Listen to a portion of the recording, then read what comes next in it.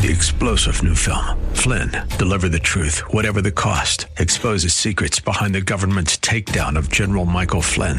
Flynn knew what the intel world had been up to. He ordered the first audit of the use of contractors. This set off alarm bells. He told the truth. He was the most dangerous person for Donald Trump to hire. They had to get rid of Flynn.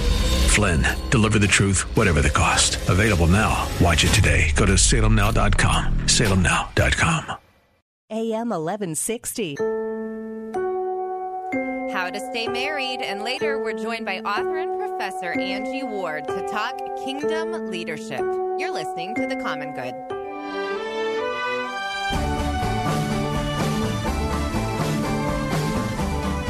Hey, everybody. Welcome to The Common Good. Happy Monday. My name is Aubrey Sampson, and it is a special Monday because I am joined by a special guest co-host. All right. Catherine McNeil. You might recognize that voice. Catherine McNeil is in the house. She is officially a friend of the show. She is our special guest co-host many times when Brian is on vacation, and he is finally on a summer vacation. Finally got rid of that guy again. Sorry, Brian. It's Love the you, Catherine Brian. and Aubrey takeover. So glad that you're here with us, Catherine, and listeners. We are so glad you're here with us. Here's what we want to do all show. We want to take calls. We want to hear from you. This is our number. Write it down or text it to yourself. 312-660-2594. 312-660-2594. And here's what we're going to do. You've got Catherine's in seminary, training to be a pastor. I'm a pastor. Do you need to talk to a pastor about something? Just call us. 312-660-2594. But I'm going to throw out two other categories. Okay. So generally, you just need to talk to a pastor. We're here to pray for you. We want to talk to you. If you don't want to be that serious, there's a couple other things happening. Later on in the show, Catherine and I are going to talk about the Barbie movie, which we saw yesterday. If you got thoughts about Barbie, call and let us know. It's also Harry Potter's birthday! So whether or not you're a fan or a foe of Harry Potter, we want to hear from you. Let us know if you're doing anything to celebrate. Again, 312-660-2594. Okay, Catherine. Yes, we're going to talk about marriage. Okay. Okay, how long have you and your husband Matthew been married? We have been married for 20 years. Well done. Thank you. Well done. 2 decades, have done well. baby. How about you? We have been married 22 years. Wow. So just a little bit more. I know That's Brian and his wife are, I think, 23. So we've all been married. At this point, I've been married longer than not been married. Oh, wow. Yeah. That's a while. Unfortunately, I am very old. I cannot say that. You'll get there. One of these days, you'll get there. I promise. Okay. So you read a book that you recommended to me. I'm actually borrowing your copy, and I'm not finished. But talk to us about this book, and then we're going to actually talk about the concept related to the title of the book. Yeah, the book is called How to Stay Married. I don't know that I can come up with the subtitle right now. It's something like The Most Insane Love Story Ever. Yeah, it is something like that. It's by Harrison Scott Key, and it is the most insane love story ever. I would love to talk about this book. Can you,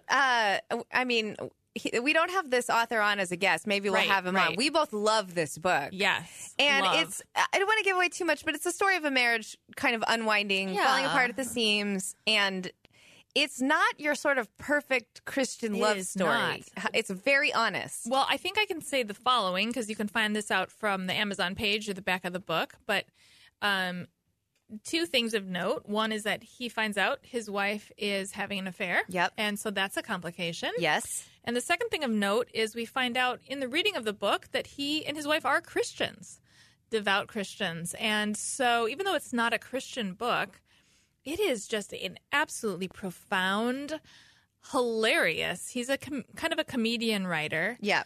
Very funny, but very profound, often theological reflection 100%. On what it means to love your spouse, what it means to love your enemy, what it means to love your enemy when it's your spouse and she's in your room.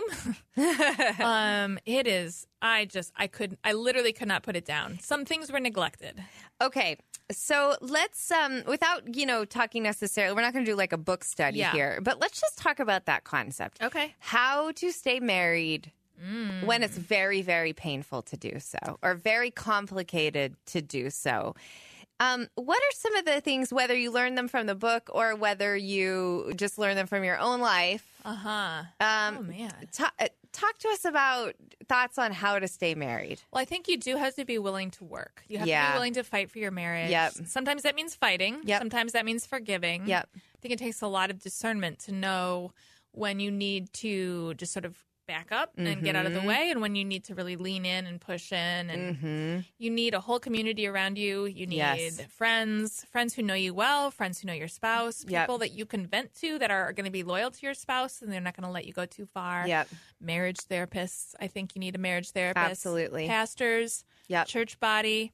I don't think marriage was supposed to be, it's a personal thing, but not a private thing. Yeah, that's good. I know it's funny you say that about knowing when to kind of lean in and fight and when to sort of let go.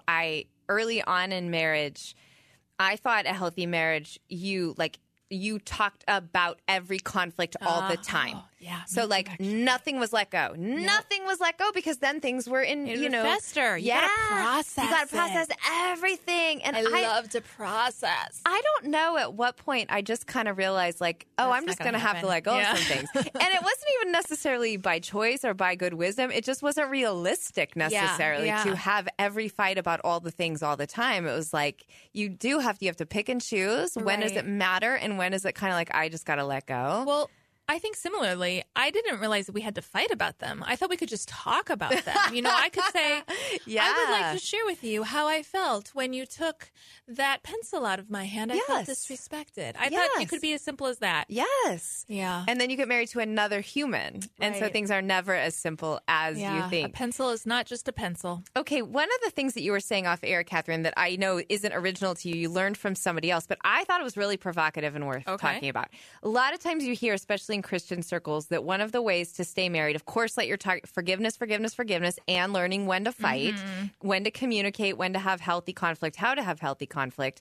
This other thing we learned that's almost become a pithy saying is divorce should never be on the table. Yeah. Like you never talk about divorce. Divorce is not an option. Before we went on air, you were saying something a little bit different. Do you mind? I'm putting you on the spot here, but I thought it was so interesting. I'd love to hear you unpack that. Okay, this is controversial, what I'm about to say. I'm just going to, especially for a Christian audience. Yeah. But I once heard a marriage therapist speaking, and he said that actually he believes that if you're going to have a fighting chance to having a healthy marriage, you need to have divorce on the table. And that is so different from what we normally hear. And say more about what he was trying to say, again, I'm not actually sure that I agree or disagree. Yeah. It's a provocative statement. It's worth, I think, wrestling with.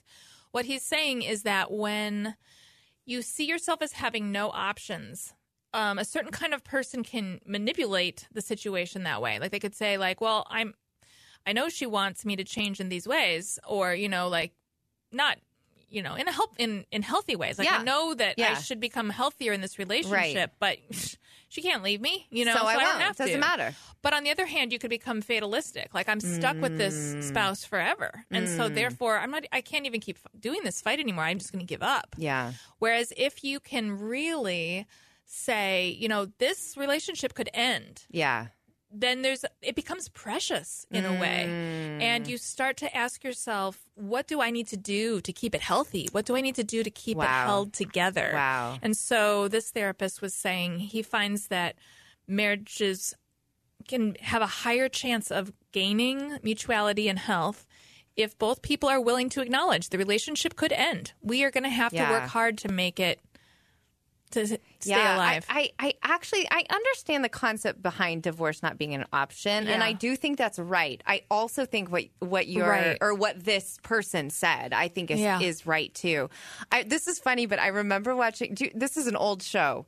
Do you remember watching Mad About You, or did you ever watch Mad About You with Paul Reiser and Helen Hunt? I actually used to watch it with your executive producer, Marcus Brown. Okay, this is so fantastic. I love that information. Well, I don't remember much about that show, but I remember one episode in particular, and it was an episode where she kept picking a fight with him, trying to get him to admit that their marriage could fall apart. I think they had friends who were walking through a divorce in the episode. I think I remember Our marriage that can fall apart. Our marriage can fall apart. And he kept saying, No, it won't. Our marriage that will never happen to us. Interesting. And they got in this big fight, and she was finally like, I just need you to say it's a possibility. Oh, wow. And so he finally said, okay, it's a possibility. And she said, and now I need you to tell me it will never happen. Oh, okay. And it was kind of that concept, like, let's just be honest about our humanity and our ability to hurt each other and betray each other and our own sort of sin.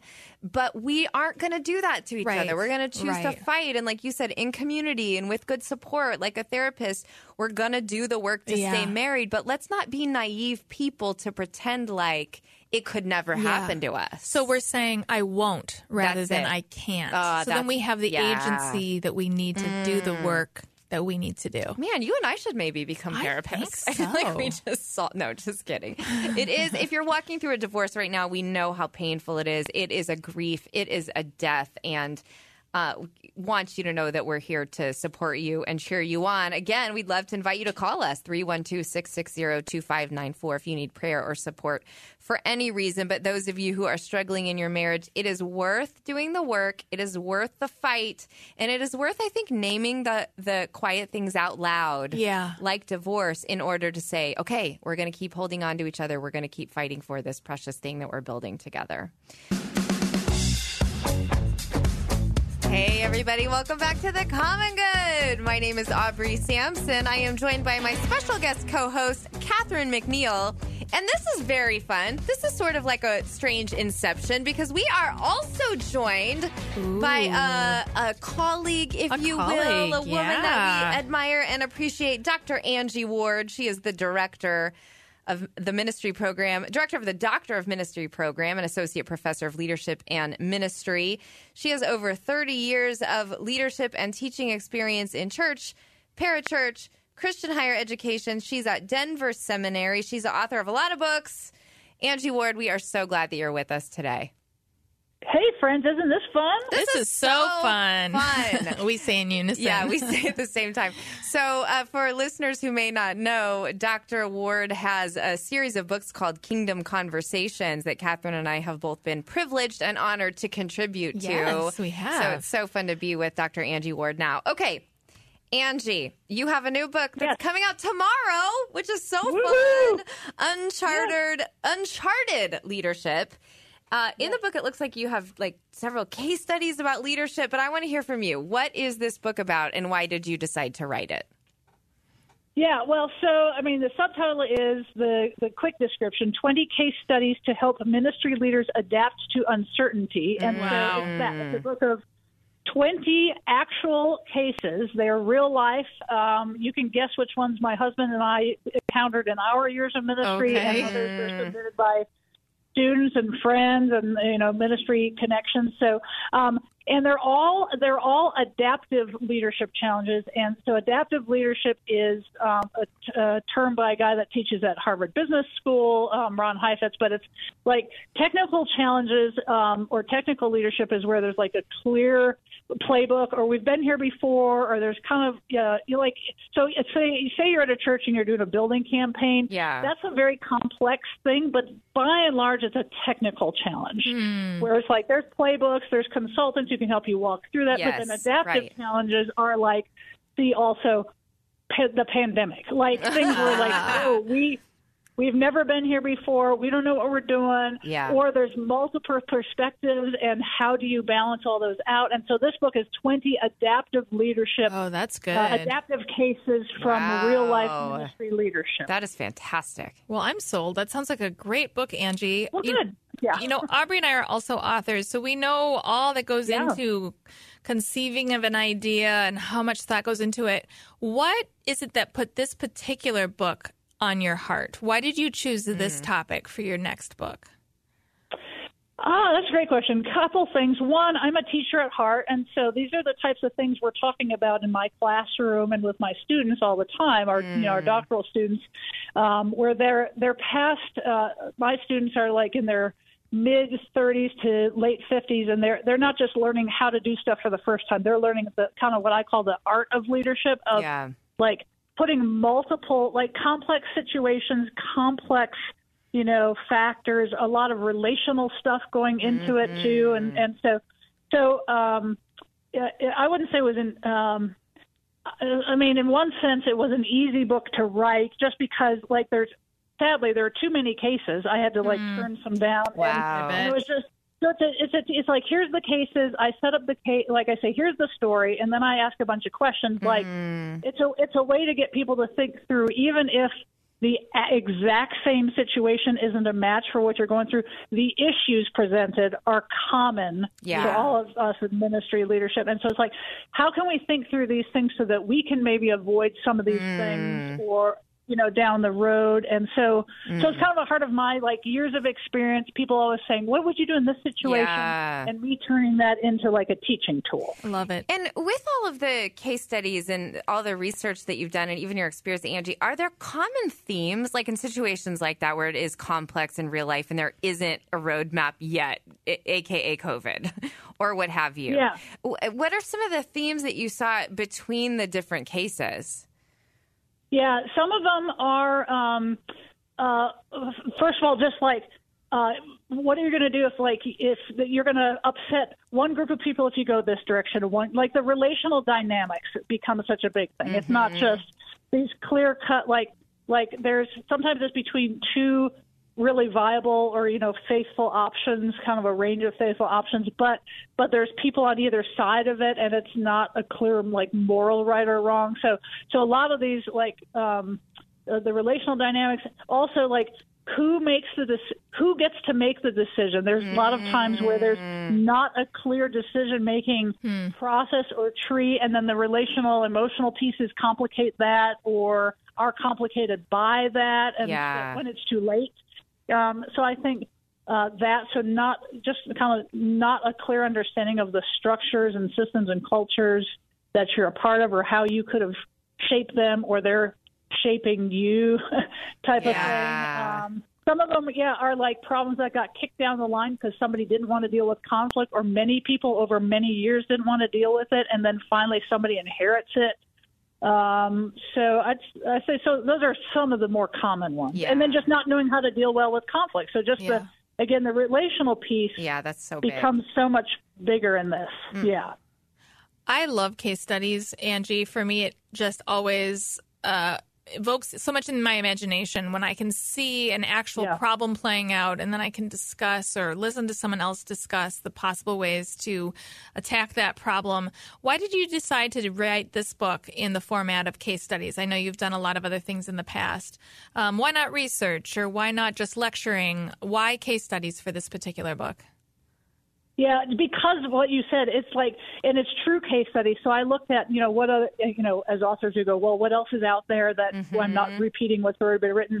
And the few that I found were ministry leadership. They were either like only like ethical studies, or they were like technical challenges, or they gave the answers. They told you, here's what you have to do. And so on this one, I do the situation, and then I raise some questions. I give a little bit of commentary, so I'm doing a little bit of teaching, like, here's some things to be aware of. Yeah. And then every chapter has, like, here's the epilogue. So here's how it played out.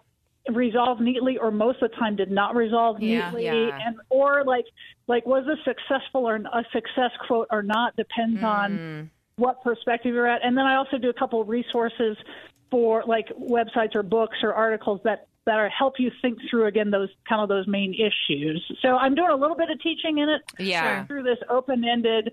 It's meant to be like you said, captivate your imagination. What would I do? Oh my gosh, maybe we need to think this through, or of people who've done it, and so to be for reflection in a individually or as a group, like a staff team or like a mastermind group or a classroom. Very reflective dialogue about it. Oh, it's so good. We're talking with Dr. Angie Ward, the director of the Doctor of Ministry program at Denver Seminary. She has over 30 years of experience as a professor and a leader.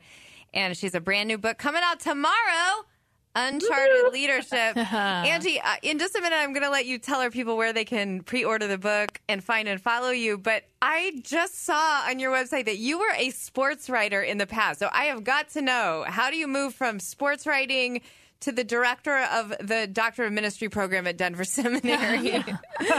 A lot of steps, but I grew up in Wisconsin, not far from where you guys are, and went to school outside Chicago. So I've always had the writing piece, and I was a journalism major originally, and then was a youth ministry minor at my Christian college, and God flipped those for me when I was a junior and said, I want you to, at the time, he said, I'm calling you to kind of work with people, not just write about them, but I've always had that writing piece. And so now I've been able to combine it with, all these years of ministry experience. That's awesome. Which is just really, really cool. Absolutely love that. Okay, Dr. Angie Ward, where can our people find and follow you, and where can they order this brand new book, Uncharted Leadership? Yeah, well, I'll start with the second question, Uncharted Leadership, wherever fine books are sold. So, the usual outlets. So I don't know about local bookstores, but certainly all the online things. Use your favorite search engine or whatever, search, book buying website and find it. And then where to find me. So AngieWardPhD.com or Angie Ward PhD on, I was going to say Twitter, but now X. That's right. That's right. We can still say Twitter, though, I think. Angie Ward PhD. Yep. AngieWardPhD.com. We'll link to all that stuff. Perfect. And also to the weekly newsletter I send about what I'm working on, learning about, laughing at. Wonderful. I actually just signed up for that as we speak, so I'm very excited about that hitting my inbox. Dr. Ward, thanks so much for being here with us today. Thanks for having me. Looking forward to the next time it's in person. Absolutely. That'll be great. I like that. May it be as you have said. You're listening to The Common Good on AM 1160. Hope for your life. Hey, everybody. Welcome back to The Common Good. My name is Aubrey Sampson. I am joined by a dancing Catherine McNeil. I am dancing. The studio today. Yeah. We're having fun. We're having fun here. We want to hear from you. You know why? Because it's Harry Potter's birthday. It's Harry Potter's birthday. That's why we're dancing. That's right. Our phone number is 312-660-2594. Again, that's 312-660-2594. Let us know if you either love or hate Harry Potter. If you love him, are you celebrating his birthday? If you are not a fan, we want to know why. 312-660-2594. Either way, we will love you and accept you. Catherine has a look on her face right Aubrey, now. I just had an awful thought. What? How old is Harry Potter? Oh, no. Oh, no. How old is Harry Potter? I'm trying to figure this out. Oh, my gosh. I have bad news. So this is, oh, no. He is 43 years old today. No, he's not. That's so not sorry. right. Harry Potter is 43 years old. His birthday is July 31st, 1980. Okay, so a lot of you 1980s kids. So that makes him a millennial? I think he might be sliding right in on Gen X, actually. He's sliding right in. Harry Potter is a Gen Xer. This is shocking My mind to me. is blown. A millenniager? Yeah, this is elder. No, that's not right. Elder millennial? No, he's a Oregon Trail generation. This is shocking. He's one of us, Aubrey. No. Okay, wow. Yeah, no. 43 years old. 1980 is solidly at the end of Gen X. Okay, wow. I'm devastated. That doesn't feel He's right. such a Something child. about that doesn't. He's just finished his 7th year at Hogwarts. Yeah, that. Okay, so you're a fan. I am. I'm a big fan. I'm a big fan as well. Have you passed on Harry Potter fandom to your kids? Oh, Aubrey, have I ever? I required each child to sit through a one-on-one reading aloud with me of all 7 books, which so means awesome. I have read all 7 books out loud. Three times, including book 4, which is the longest book that has ever been written in all time. Of all time. Of all time. Yes. So Kevin and I read the Harry Potter books aloud to each other. Okay. That's how we were first introduced to Harry Potter. Actually, on our honeymoon, we grabbed the first Harry Potter on an audio tape. Yes. We rented it back in the day at Cracker Barrel when you would drive through Cracker Barrel and you would rent their audio tapes and then you could return it to any Cracker Barrel in the country. I have never heard of this. This is accurate information. This is brand new information. Yes, you could go to a Cracker Barrel. They had a whole audiobook section in those like big plastic things that open like they had like 10 tapes in them or CDs when it got a little more modern, and then you could return them to any Cracker Barrel in the country. And if you didn't, you just ended up purchasing it. Okay, my mind is blown. Yeah, so we listened to the first Harry Potter together on our honeymoon as we drove around the country, and then we just started buying them and reading to each other. At one point, I think we read book 7 in Africa, and so we had the British version of love it. Yeah, we drove 4 hours to this town called Lusaka to be able to find a bookstore and buy it. We were so excited it was coming out. It's incredible. So Harry Potter's been a part of our life as well. Okay, so it's Harry Potter's birthday. We've had some fun on Chat GPT. Again, we're going to tell you about the fun we've had, but first, we want to hear from you. Are you celebrating or are you anti-Harry Potter? 312-660-2594. But like I said, we're having some fun on ChatGPT. We sure are. We asked ChatGPT a couple questions. Yours is more entertaining than mine. I'll go through mine super quick, and then I'm going to pass the mic over to you, Catherine. All right. So we asked ChatGPT, how should we celebrate Harry Potter's birthday? Here were some suggestions. Host a Harry Potter movie marathon, obviously. Read the books. Yeah. Obviously. Throw a Hogwarts theme party. Okay. Where you Sounds assign like a lot of guests work. to different houses. That is a lot of work. Make wizarding treats. Butterbeer, pumpkin pasties, other wizarding sweets. Play some trivia and games. Well, that's kind of what we're doing right here. That is. Create wizarding crafts. That's also a lot of work. Here's my favorite. Visit the Wizarding World theme parks. Oh, let's definitely do that still tonight. Cosplay is your favorite character. Okay. Here's a nice one. Support charities in the spirit of Harry's kindness and bravery. Aw. Love that. All right, Catherine, share your fun with ChatGPT. Here's what I asked ChatGPT. You know, we are inviting listeners to call in today if they want to speak with a pastor. Yes. And we thought, what if Harry Potter wanted to speak speak to a pastor? So I said to ChatGPT, this is amazing. because I'm about to be a chaplain. Yep. I said, write a scene in Harry Potter Book 6 when Hogwarts chaplain Catherine McNeil counsels Harry, and write it in the voice of Catherine McNeil. Are you ready? Are you ready? I am so ready for this. It's story time, everybody, okay? The cozy office of Chaplain Catherine McNeil is adorned with shelves filled with books on various magical and spiritual subjects. Sunlight filters through the windows, casting a warm glow in the room. Harry Potter sits nervously in a plush chair, his troubled expression evident. Catherine McNeil, a kind-hearted witch with a gentle smile, takes a seat across from Harry. She places a comforting hand on his shoulder. Catherine McNeil says softly, "You seem troubled, Harry. How can I be of help today?" Harry looks up, meeting Catherine's understanding gaze, and sighs. "It's just, everything's gotten so complicated. Voldemort is gaining strength, and I can't help but feel responsible for what's happening to my friends." Catherine nods empathetically, allowing Harry to express his feelings. I feel like Harry needed me there. I agree. Okay. I agree. This was an important point in Harry Potter's formation. So then I said, "It's natural to feel that way, Harry. The weight of the world can be overwhelming, especially for someone as brave and caring as you. But remember, it's not all on your shoulders." Oh, that's good. Then Harry Potter looks down. "But people are counting on me. I have to stop Voldemort."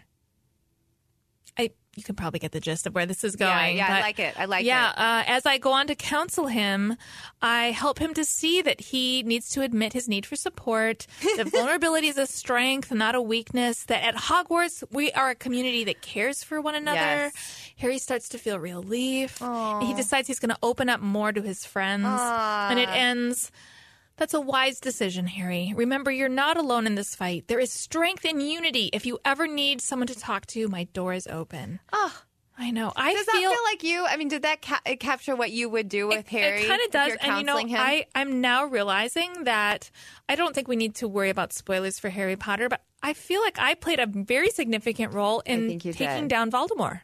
That's true, because you gave him the spiritual strength that he needs, the resolve that he needed to fight the good fight. And to open up to his friends. Who knows how many times I spoke with him about this. Yeah, that's true. How many? And then, as Harry Potter went back to his friends and said, "You guys, if you've got problems, I would send you up to the chaplain's office, Catherine McNeil. Yeah, Hogwarts chaplain. McNeil. She has a lot of good wisdom for you." Okay, that was very fun. Now, you've told me in the past, Catherine, that you've put like your kids into other Harry Potter stories, or just stories they love in general.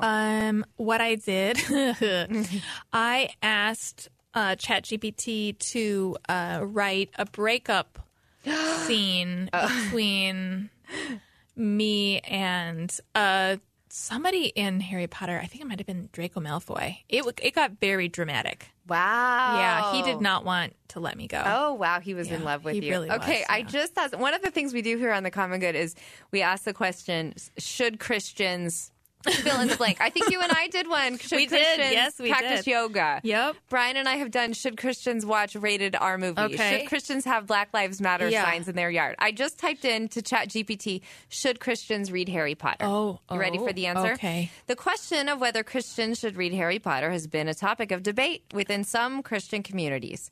It's important to remember that different Christians may have varying perspectives on this matter. There is no single definitive answer that applies to all believers. Wow. Some Christians believe that reading Harry Potter is harmless entertainment and see it as a work of fiction that explores themes of friendship, loyalty, and the battle between good and evil. They view it as an opportunity for critical thinking and discussions about moral choices. On the other hand, some Christians have concerns that the magical elements portrayed in the books might promote an interest in the occult or witchcraft. Ultimately, the decision whether to read Harry Potter or not depends on an individual's personal beliefs, convictions, and the guidance of their faith community or spiritual leaders. I like that ChatGPT brought the collective into that. Oh, yeah. Thank you for that wisdom. Well done. All right. Well, happy birthday, Harry Potter. Again, if you want to call us, we are 312-660-2594. Coming up next, Catherine and I finally, at last, saw the Barbie movie. Yeah, We're did. going to talk about that when we return. You're listening to The Common Good on AM 1160. Hope for your life. Hey, everybody. Welcome back to The Common Good. My name is Aubrey Sampson alongside my co-host, Catherine McNeil. Hello, hello. So glad that you are with us today. Hey, if you've missed any of our show, we'd love to invite you to go back and catch up on our podcast. We actually do a daily podcast. You can grab it wherever you stream, download, listen, all the things to your podcast. Be sure to subscribe, rate, and review. We love connecting with you on social media. We are at Common Good Talk, and we actually want to hear from you. Our phone number is 312-660-2594. You've got Catherine, who's studying to become a pastor. You've got me, a pastor. If you just want some prayer, we're here for you. If you want to talk to a pastor, we're here for you. Or on a more shallow note, if you want to talk about the Barbie movie. Yeah, I do. I'd like to talk about We're going to talk about the Barbie movie Okay. right now. So we want you to call us, too, 312-660-2594. Again, whether you hated it or you loved it, we want to hear from you. Or maybe you're like, I will not see that movie. We want to hear from you. Catherine and I saw it yesterday. We sure did. Let's talk about it. I'm ready. Okay, first of all, I purchased Catherine and myself matching Barbie shirts and glasses, which we did wear. Yep. To my 12-year-old daughter's great horror. Yeah, this was really funny to me. I hope this isn't TMI, but we went to your house, put on the shirts, got all ready, and your 12-year-old daughter was like, What? This is not acceptable. She was like, I don't like you in that shirt. She was having some cognitive dissonance with her sort of like brilliant feminist mom in a Barbie shirt. I think that's what Maybe was that's happening. what it was. Also, I was trying to like tie it on the side with a pink scrunchie, and I think I was just going a little. It was like too much middle for school her. for her. Yeah, it was too much for her. She did not like where you were going. She did not. We both loved the movie. Loved it. We Absolutely. sat there laughing. We both sat there sobbing. Oh my! People around us laughing and sobbing. Yes.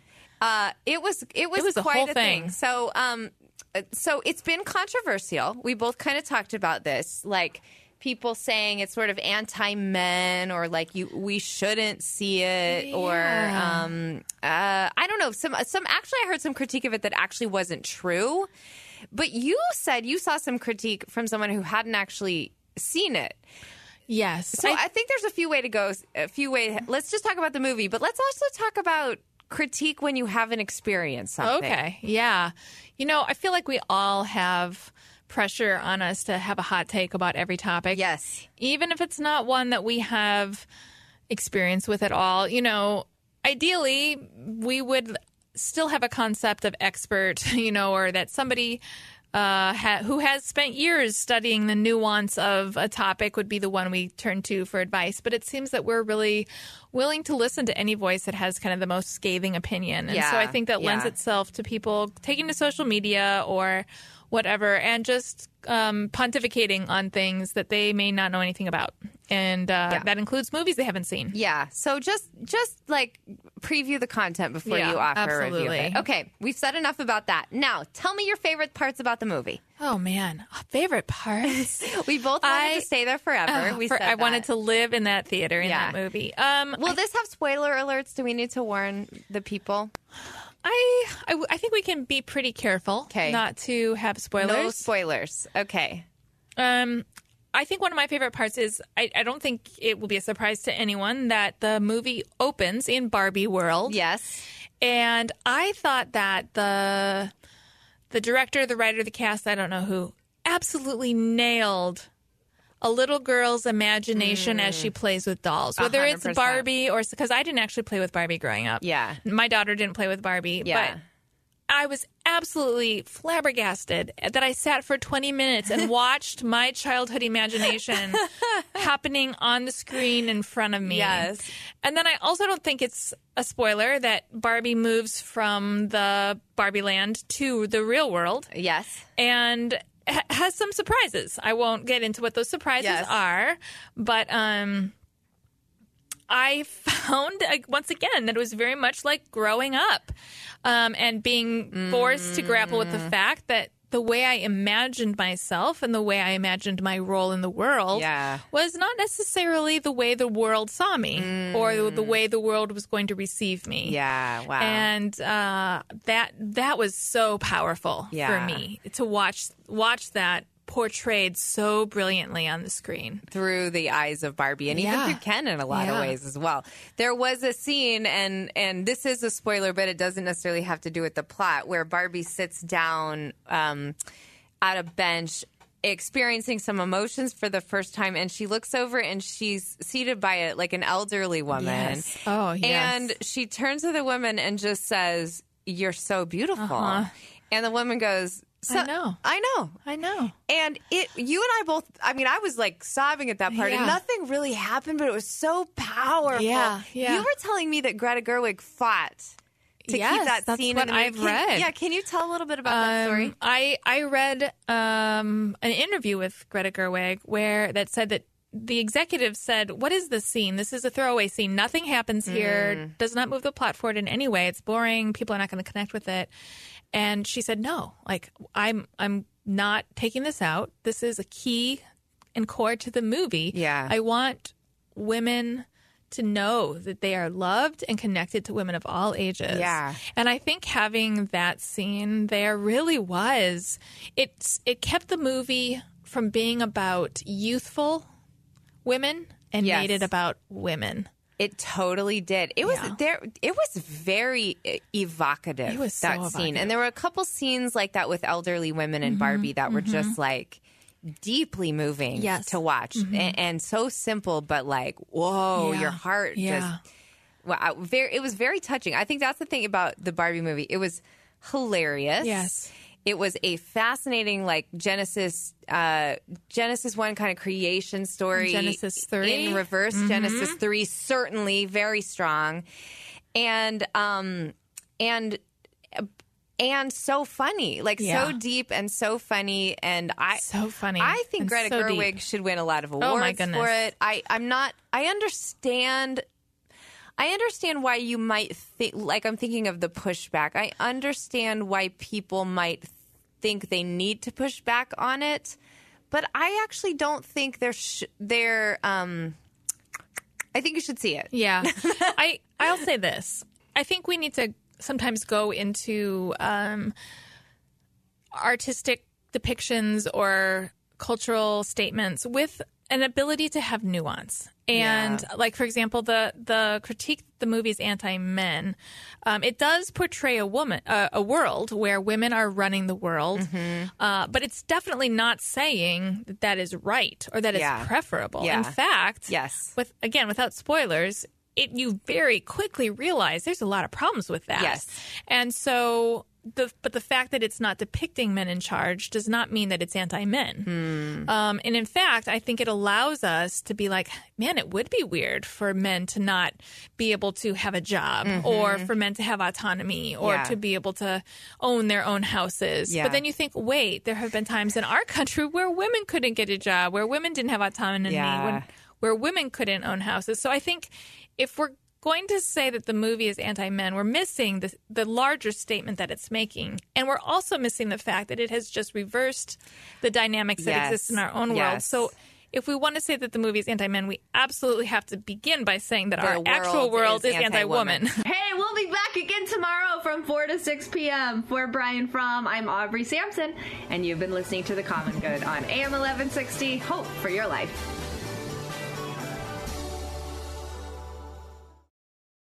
Three-star General Michael J. Flynn, head of the Pentagon Intelligence Agency, knew all the government's dirty secrets. He was one of the most respected generals in the military. Flynn knew what the intel world had been up to. He understood its funding. He ordered the first audit of the use of contractors. This set off alarm bells.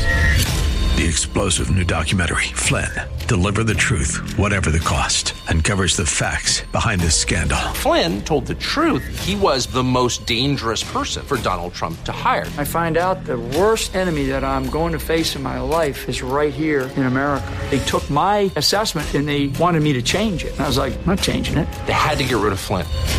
With in-depth interviews, archival footage, and never-before-seen personal records of the man behind the headlines. I just felt like I was drowning. Flynn, Deliver the Truth, Whatever the Cost. Available now. Watch it today. Go to salemnow.com. salemnow.com.